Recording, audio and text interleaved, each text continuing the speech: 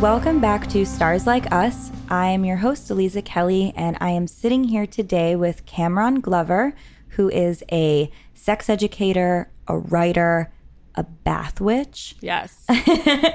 I'm really excited to talk to you about all of these things, especially bath witch stuff, because I've never heard someone just straight up describe themselves as a bath witch. Yeah. But you're a Pisces. Exactly. So it makes sense. And I feel like the Pisces energy is very, very strong with me. So I don't know. I love it. And I love talking about it. I think that we are all going to be really looking forward to finding out what it means to be a bath witch. Yes. So for our listeners, can you tell us a little bit about yourself, what you do, and how you got to be where you are? Yeah. So I'm from Jersey. So I don't know. The accent might come out. It may not. I don't know.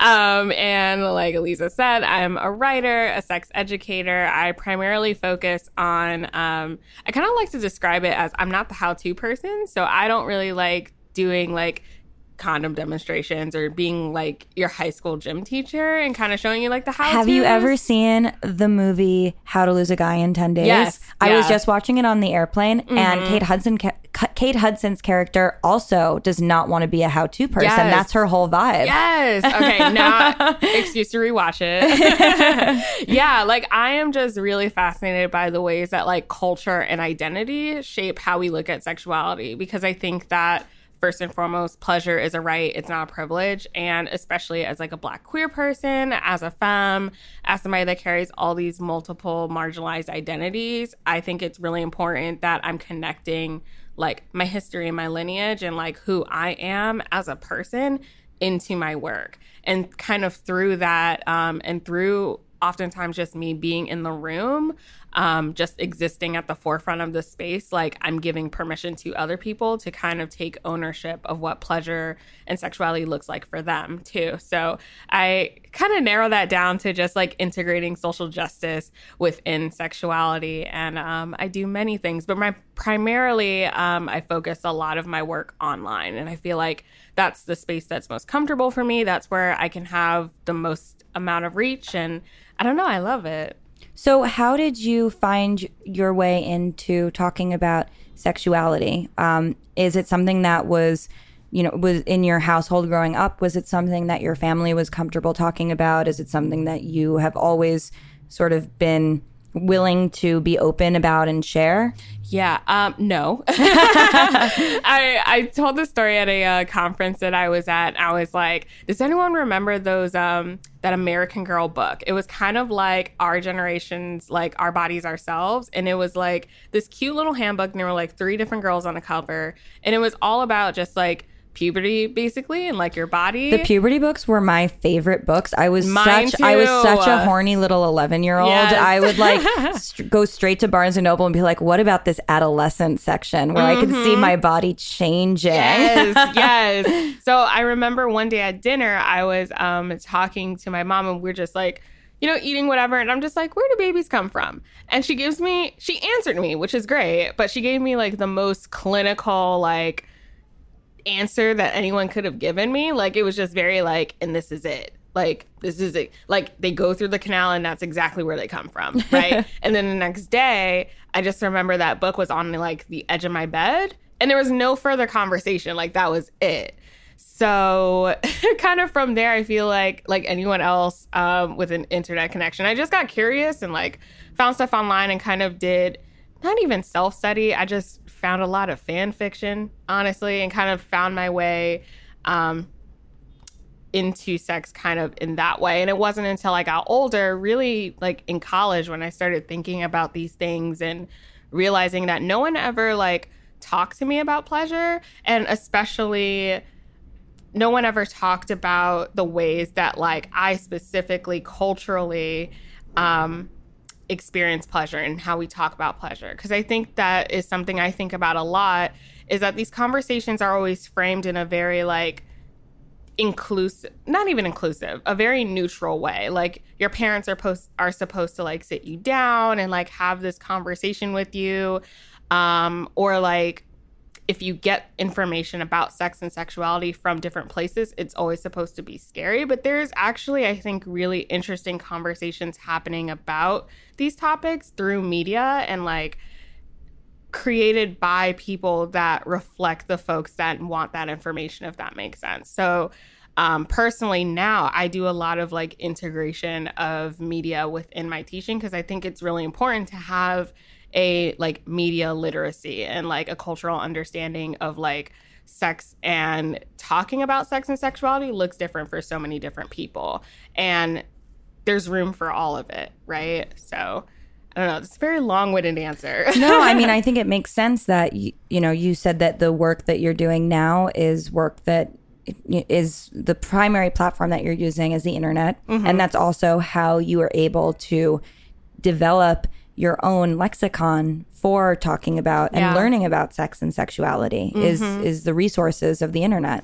Yeah, like even, I mean, we were just talking about romantic comedies too, and I loved them growing up, and I feel like they were a really good shaping of my own understanding of pleasure and sexuality. And even from that, watching like, I don't know, like 10 Things I Hate About You and like all these other films that kind of came out in that time period, I feel like that definitely shaped how I looked at sex and sexuality. But those didn't always reflect my own sexual experiences or even the questions that I had about sex and sexuality, right? Like even stepping into like my queerness, like I didn't come out and recognize myself as a queer person until I was in my 20s.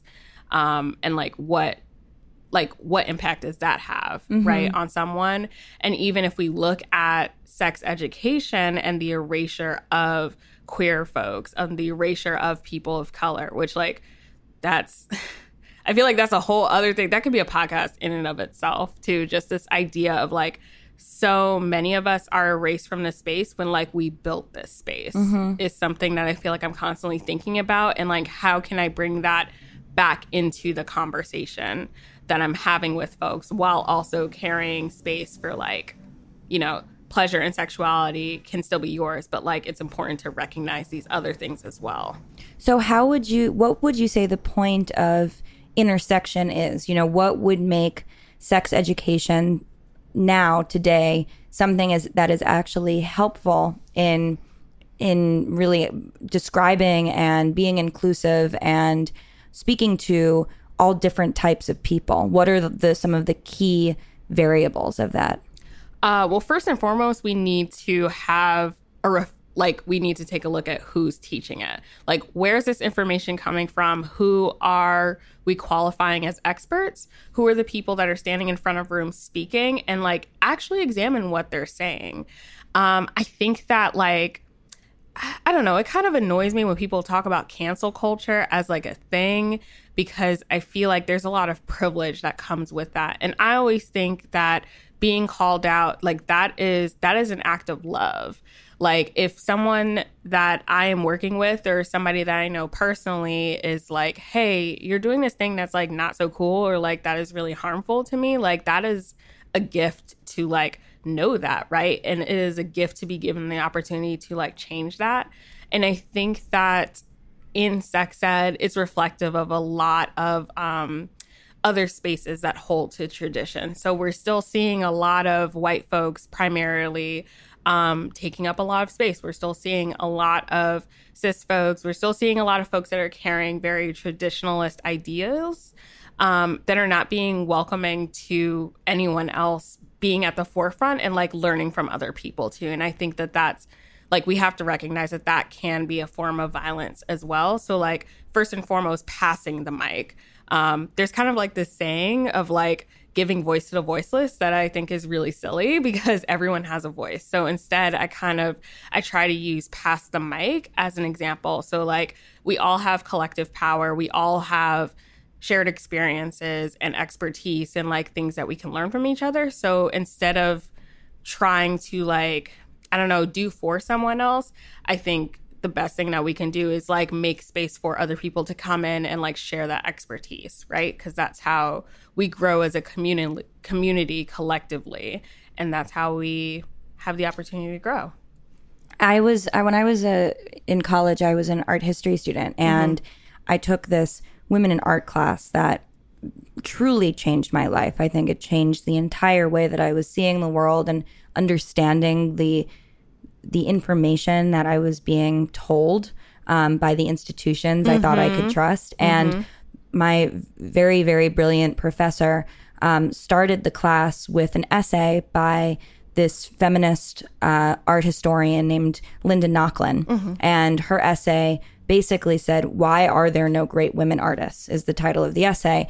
And it goes on to say, because greatness is defined in masculine terms. So you can't be great if you're not a man. Yeah. So, of course, there were no women artists who were being exalted in the same way that their male contemporaries were, because great equals man. And I think that shifting of recognizing where we are going to, what the subtle attributions are, is pleasure something that is really something that everyone can claim, or is it something that we are in our own subconscious mind connecting to a particular type of cis white man who's looking at a particular type of pornography and is having sex in a particular type of way?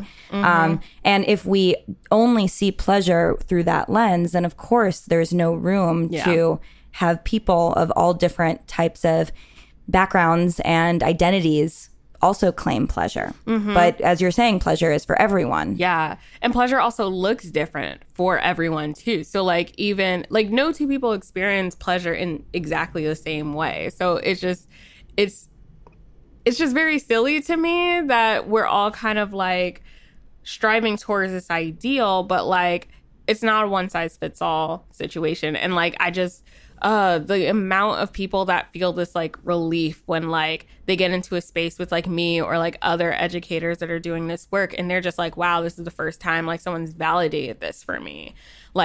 That's the power of having different people showing and leading by example. It's not just about the visible representation, right? It goes so much deeper than that. And yeah, it's really, really important.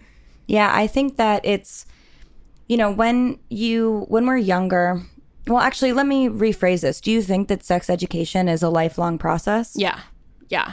I think that sex and just our personal journeys, right? We are not the same people that we were 5 years ago, 5 minutes ago, even. And sexuality is very much the same thing. It is definitely reflective of the life cycle, and it changes and it grows and it looks different at different points in our lives. And that's totally fine. But I think that also too, learning about that means recognizing that there is no right way to kind of explore that as well. And that it's okay to the things that maybe didn't that maybe worked for you before, if they don't work for you now, that's totally cool, because now you get to rediscover what does work for you, right? And that's super exciting. I mean, I think that as I continue to get older, and post Saturn return, am realizing that so much of my relationship with sex was built on trauma. And in thinking that I wanted to have sex in certain ways or identify at different times with different things. I mean, I remember being 13 and just straight out calling, I would refer to myself as a slut all the time. It was my favorite thing to say about myself. And I know that there are people who want to reclaim that term now, but sometimes when I see that, it actually is very triggering for me, because I was using that language to describe myself because it was as a byproduct of other people bullying me. Yeah. So then I was just sort of accepting it and being well, if they're going to say that, none of this was conscious, of course. This was 13 years old trying to figure out myself. But sometimes when I see, people reclaiming the word slut, or people who are really hyper sexualized and they are doing it with agency, it still makes me upset. Yeah. Because it has there's so much pain embedded in those things for me, and I would imagine for other people too. How do you reconcile that? How can we move through the internet now in a way that is is respectful and compassionate to people who may have also be working through trauma and their own slut shaming at different points? Yeah. Oh, that's such a really great question. And it also made me think too. Okay. Rude. I was getting to a really important point. It's just making me think about how many of us, particularly people of marginalized genders, like so much of our lives, not even just sexually, is framed around trauma. And like a lot of things that we are learning and internalizing are rooted from trauma responses. And so like now we're spending all this time of like not only recognizing who we are as people, but like unlearning this really toxic behavior and then having to do that learning all over again, right? Like that's kind of exhausting. Yeah, and it's a lot for everybody to be sort of working through their shit publicly at the same time. Oh my gosh, like that. And that's the other thing too. I feel like it's okay to not put everything publicly. Like even though a lot of my work is online, I'm still a very private person, I would say. Like I don't post a lot of personal things online just because I feel like that's just not what's comfortable for me. Like I know folks that like they post every aspect of their lives online because that is how they cultivate community. And I think that's really beautiful. But knowing that this doesn't work for me and I feel my best when I know that I can turn the camera off, that I can like go offline and still have things that are like just for me, and not kind of feel like I have an audience or I need to perform for other people is really important for my personal healing and my journey. So like we were talking before, I'm in a monogamous relationship and I don't post pictures of my partner online. And I don't know, I think that works out really great for us. He's not even like somebody that's really online all that much too, which is kind of refreshing. It's like, I don't know, it's really nice not feeling this feeling that I need to be on display or like it means something if we don't post pictures online together or like they don't tag me in something, you know, like, and I think that can also, it can be like a distraction sometimes from like hearing our own inner voice and like recognizing what works for us and what doesn't.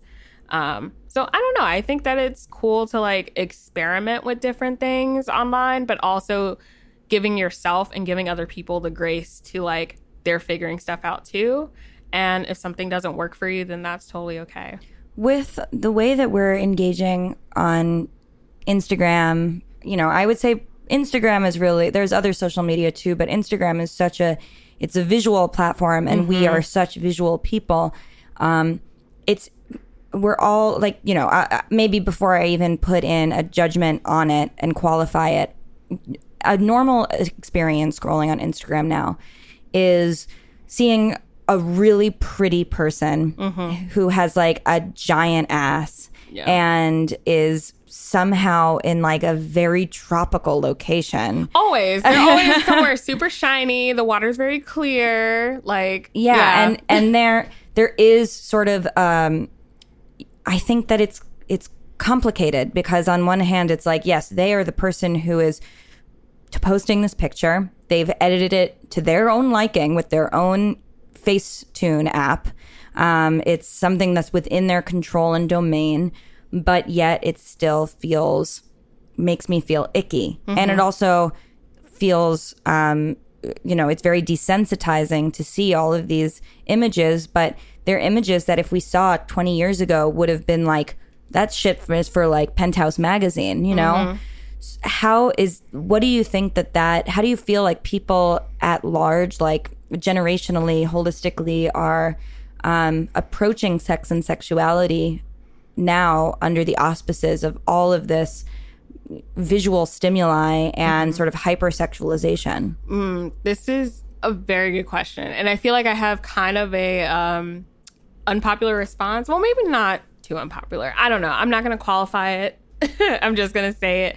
I think that a lot of what you're talking about, it's reminding me of the work that I do and the work that a lot of other educators I know talk about, because there's still so much privilege that's attached to that. So at the time of this recording, this past weekend, I moderated a talk called Oppression and the Algorithm here in New York. And the topic of the talk was all about mostly Instagram, but digital spaces that are regulated against sex educators and sexuality professionals, including sex workers, and the ways that like in the algorithm, like in the code that actually makes the social media like a thing that we all have, like it is coded against us. And we're talking about things like shadow banning. We're talking about things that are just like pushing us off of the app without directly like. How did this come to light? Like how was it discovered that these algorithms existed in the first place? Yeah, so I mean, like everything else, I think in the sexuality space, it all started with sex workers. And I think this is a thing that definitely requires a larger conversation because sex workers are continuously pushed out of the sexuality space. They're not recognized as sexuality professionals, and just face a lot of stigma and oppression just as a marginalized class that more people should be talking about. But in particular, we started seeing this as long before SESTA FOSTA, but people really started talking about it with the passing of SESTA FOSTA, which were these two connected laws that essentially made individual sites responsible if they were found to be promoting sex trafficking, which is, and if you actually look at the law itself, it's like intentionally worded very like loosely, right? Like there's all these questions in how it was written, but it's also very clear that there was actually no one in the sexuality space consulted, because it's like anyone that works in the sex trafficking space to eradicate it will tell you like this is not how you deal with this, right? And the ways that like social media are often the only safe spaces that people actually have when it comes to like screening folks, when it comes to having safe spaces to report, right? And to share information widely to a community. So yeah, we've seen specifically on Facebook and Instagram, because again, they're owned by like the same person, right? But we've seen with the Taurus, Mr. Zuckerberg. Oh God. And the terms and conditions and the ways that the algorithm has changed to amend to SESTA FOSTA is written in a very sex negative way.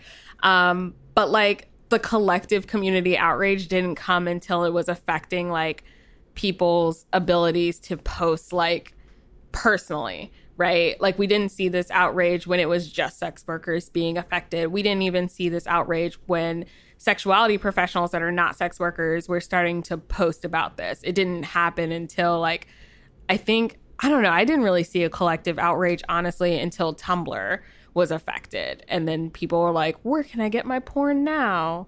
Right. So now as like a sexuality professional, we have to adhere to a lot more stringency, I guess, in the ways that we use Instagram. So just like as an entrepreneur, as somebody that like works for herself, and like I can't post ads.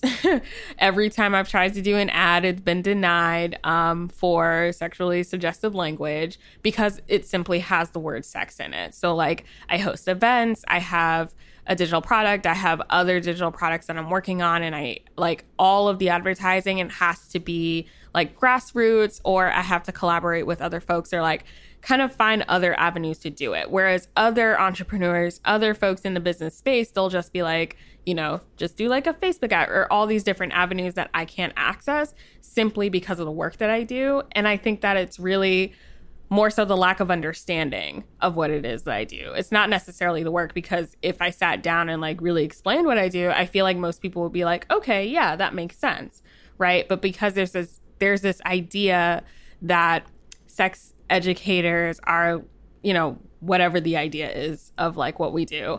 And like there's definitely an idea of what sex workers do and like how they're supposed to be, I guess, then that is trickled down to that bias now becomes a barrier to keep us from accessing the same things that other people can access. So a lot of the talk yesterday, it was really, really great to just have a space where Black and brown folks specifically in the field were talking about this, because we're not just regulated because of the work that we do. It's also like the algorithm is racist as well.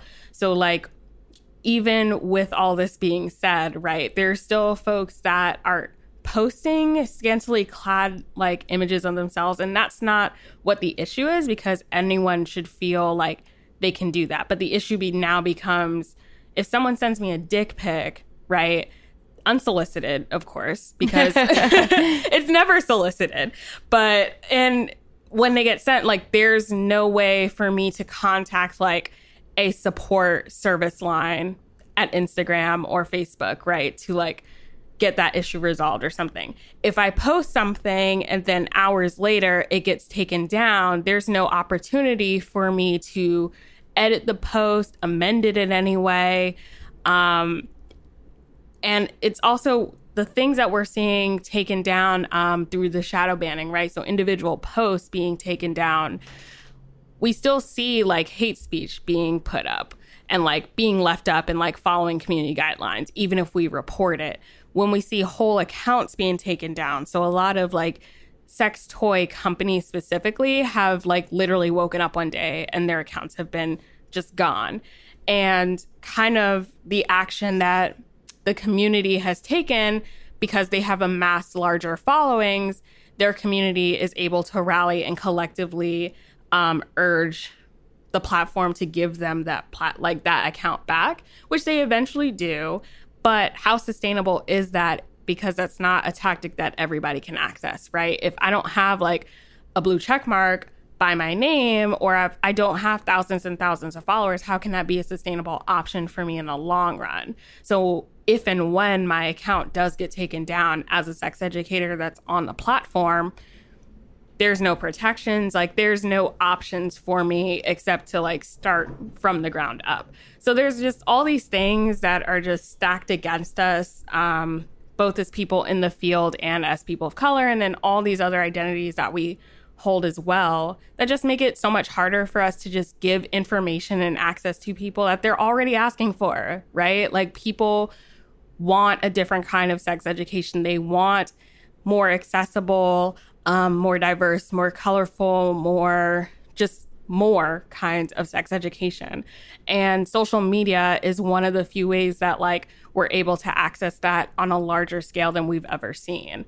Yeah. And it's just like super frustrating. When we like, you know, climb this rope all the way up to the top, who's holding it? You know, what is the reason that there is this that there are these bans and there are these blocks and there are these limitations for individuals to talk about their own sexuality, and for even sex toy companies, which are large and oftentimes VC backed.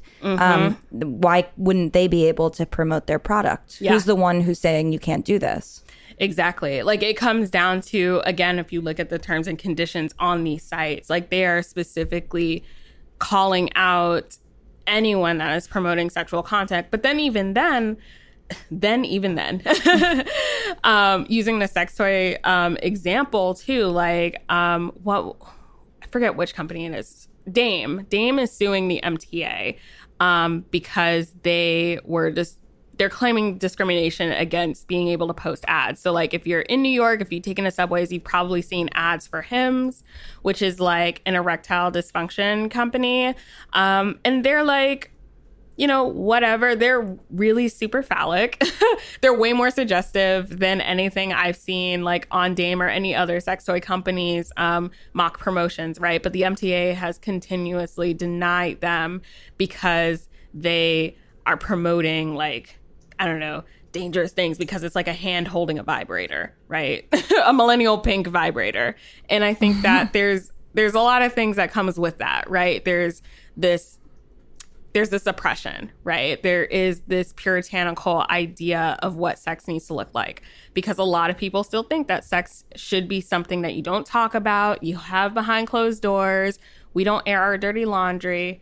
And then if you do talk about it, like, you should be villainized, like you should, all these things are connected with it because sex is inherently bad.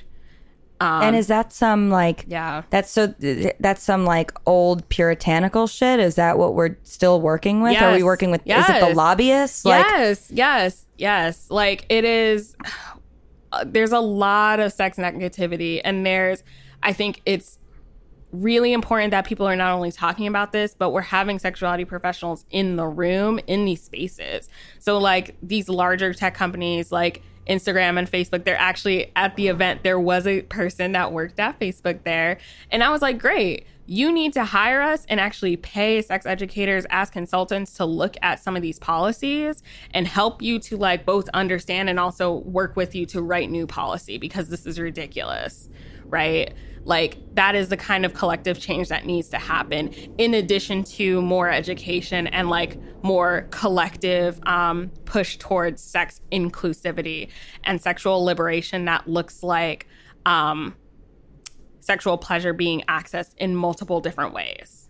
Yeah, it's, you know, I have this, it's a joke, but it's also not a joke, where I refer to the founding fathers as a bunch of losers. Yeah. And I really do feel like a big thing that we have in the United States is this concept of tradition and respect, right? And we use these in very strange and freaky ways. Like, you know, in my black holes that I will go down when I'm looking at Trump supporters and their freaky ass, boy. like, yeah, I mean, I torture myself, but I feel like it's important for me to know what is happening because I'm in such a beautiful celestial bubble. Yeah. And they'll say things like, show a little respect. Like they love that particular phrase. And I do sort of ruminate on that concept of like, what you're saying, show some respect.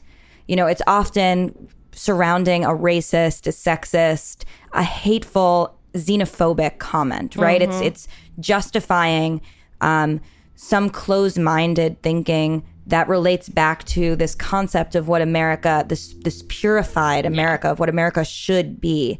And we have to remember that the country was fucked from the beginning. You know, we have these idealized versions of what the United States looked like, of these brilliant old white men with their gorgeous wigs and not in drag signing the Declaration. And I don't know, I've personally seen better wigs. I'm just saying. Right. I mean, first thing to debunk, the wigs weren't that good.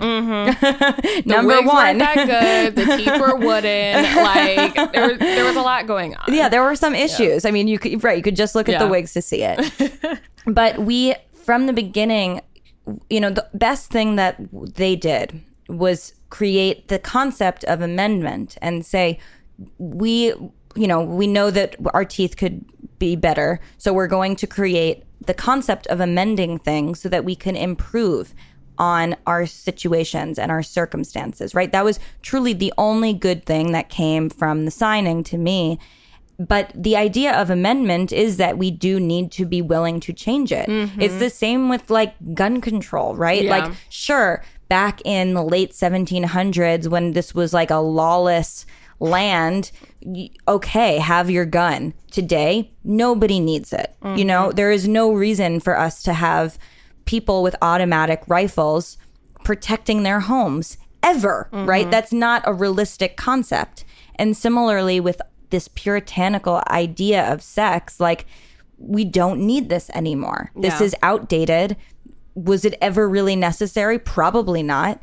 But especially now more than ever, we need to be willing to redefine and requalify what these concepts are.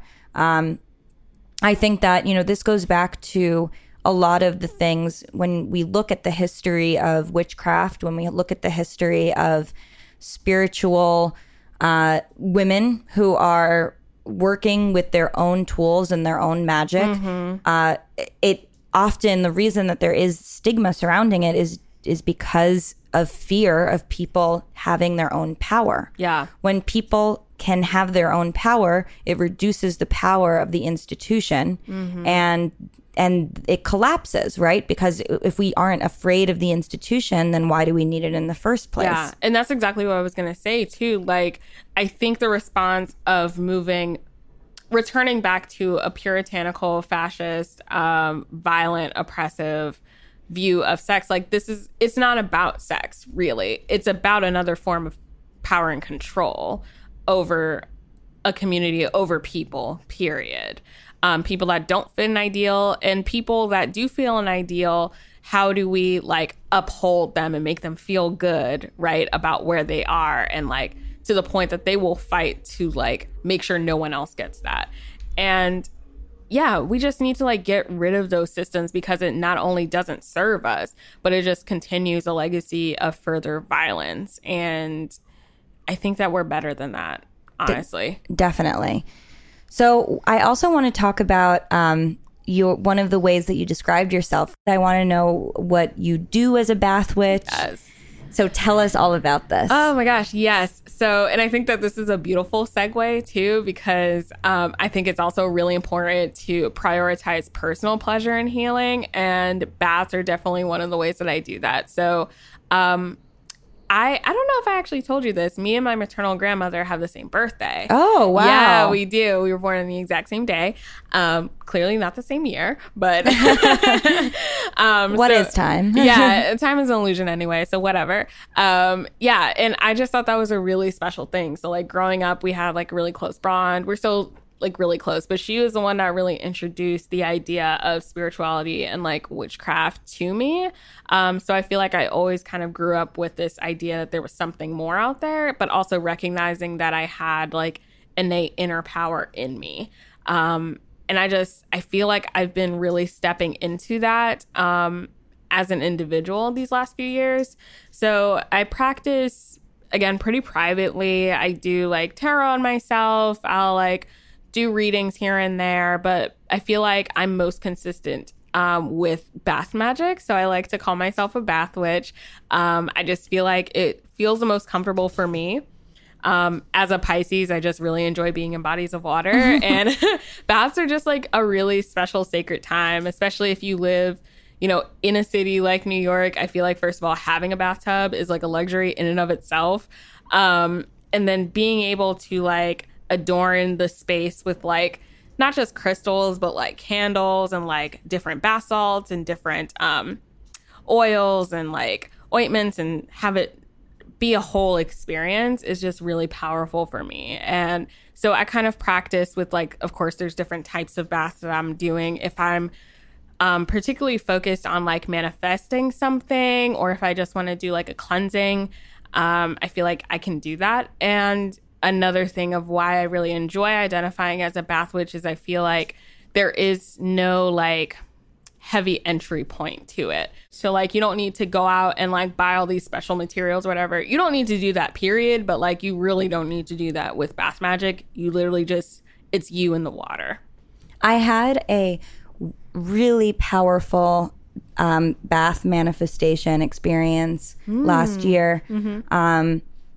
Without getting into the depth of these very personal details surrounding why I ended up in a bath surrounded by candles, chanting. Let's just say it was sort of my, it was like basically like the last possible thing I could do to try to heal a situation that was becoming very, very, very scary. And I was trying to figure out how to stop somebody from continuing to take action in the way that they were. So I created this whole space. I created a whole setup in my bathroom, New York City apartment style, right? So you're making do with like, you're opening the medicine cabinet and putting some candles in there. Like every little inch you're taking advantage of. The top of the toilet. Right. Like, no corner left behind. No corner left behind. You couldn't afford it. And I planted myself in the bathtub, and I had created this rhyme that was specific to the cord cutting that I was doing. And rhymes are really a super, super important part of spell work because they are, first of all, it creates this sort of memorization device where you can just attach yourself to the words, which helps create that mantra where you could just sort of be chanting this over and over again without really thinking about it. You get into this meditative state. but it also creates a vibration. It creates this vibrational frequency that if you say something over and over again, it actually just starts, the water in the bathtub, for instance, starts to sort of move at the rhythm of your own speech. Mm-hmm. So I had been in the bathtub I was doing solar work in there. So I had yellow and I was working with sunflower oil and everything was about light and shining light. Mm-hmm. And I had been saying this rhyme over and over again so much, maybe 30 minutes straight. And the water had started to move in the rhythm of my breath in the bath. And then I stopped and the water kept making the same sounds as me saying it. So even though I no longer was speaking, the water was actually continuing to say that. And I submerged myself in the water. This is all within a matter of 30, 45 seconds. And I submerged myself in the water. So my ears were inside of it. And I could hear myself still in the water. And it was the trippiest fucking experience because I had created this sort of vacuum of sound. It was like a sound bath. Yes. Literally. And I was so shook by this experience. I was so moved by it. And I was like, wow, there is so much power in the bathtub. So now, like everything that I do that I find to be very powerful, I reserve it because I'm very OCD with these things. So I'm like, I could only do that in very serious situations because I want to keep it sacred and special.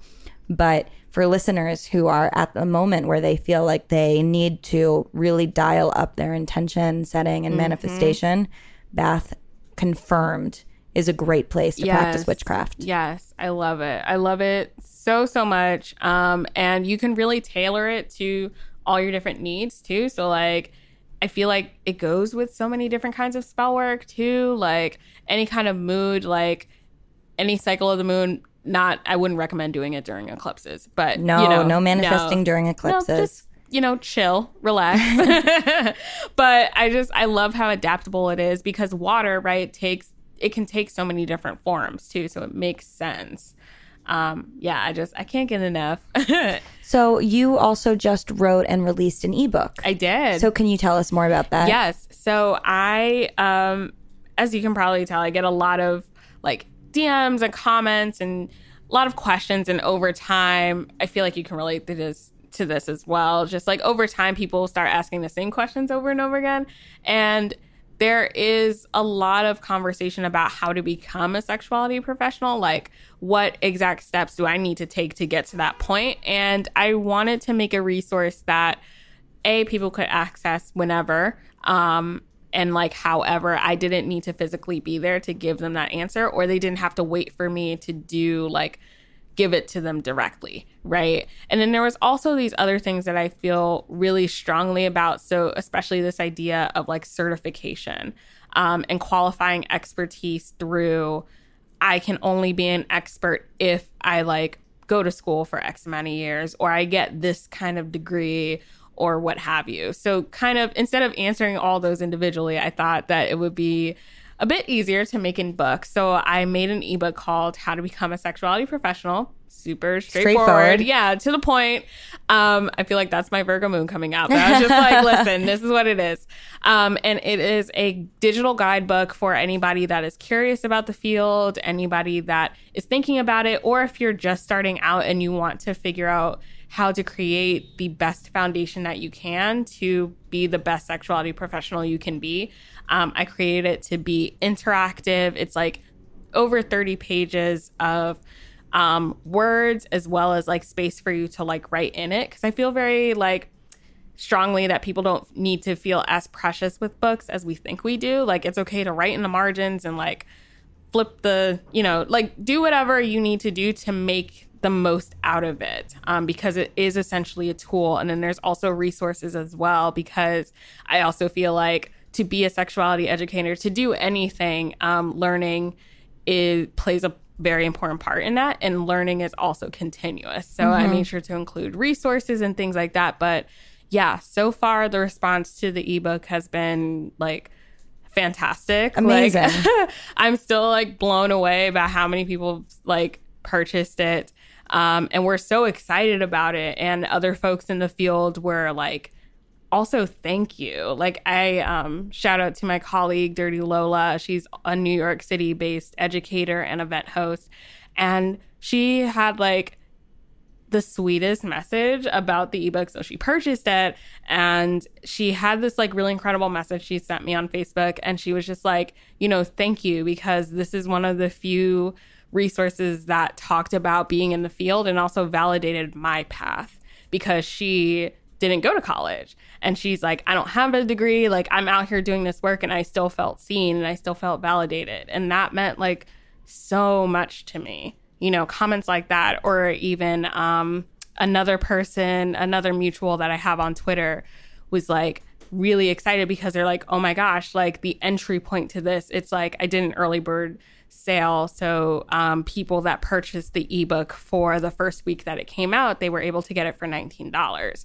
And they're like, wow, I don't need to shell hundreds of dollars to get this information, right? And like this reaches so many more people than it does. So yeah, I'm just really excited about it. I have so many other ideas for things that I want to do. But if you're thinking about how to enter into the field and you have different questions, like this is a resource for you. So you can get that on my website for $29, which is still a steal, honestly. Yeah, definitely. Yeah. That's amazing. Yeah. So where can we find you? Where can we find your website? Yeah, so you can find me on Instagram and Twitter hanging out. My handle is Black Girl Manifest. That is BLK Girl Manifest. We also didn't talk about my podcast. Wow.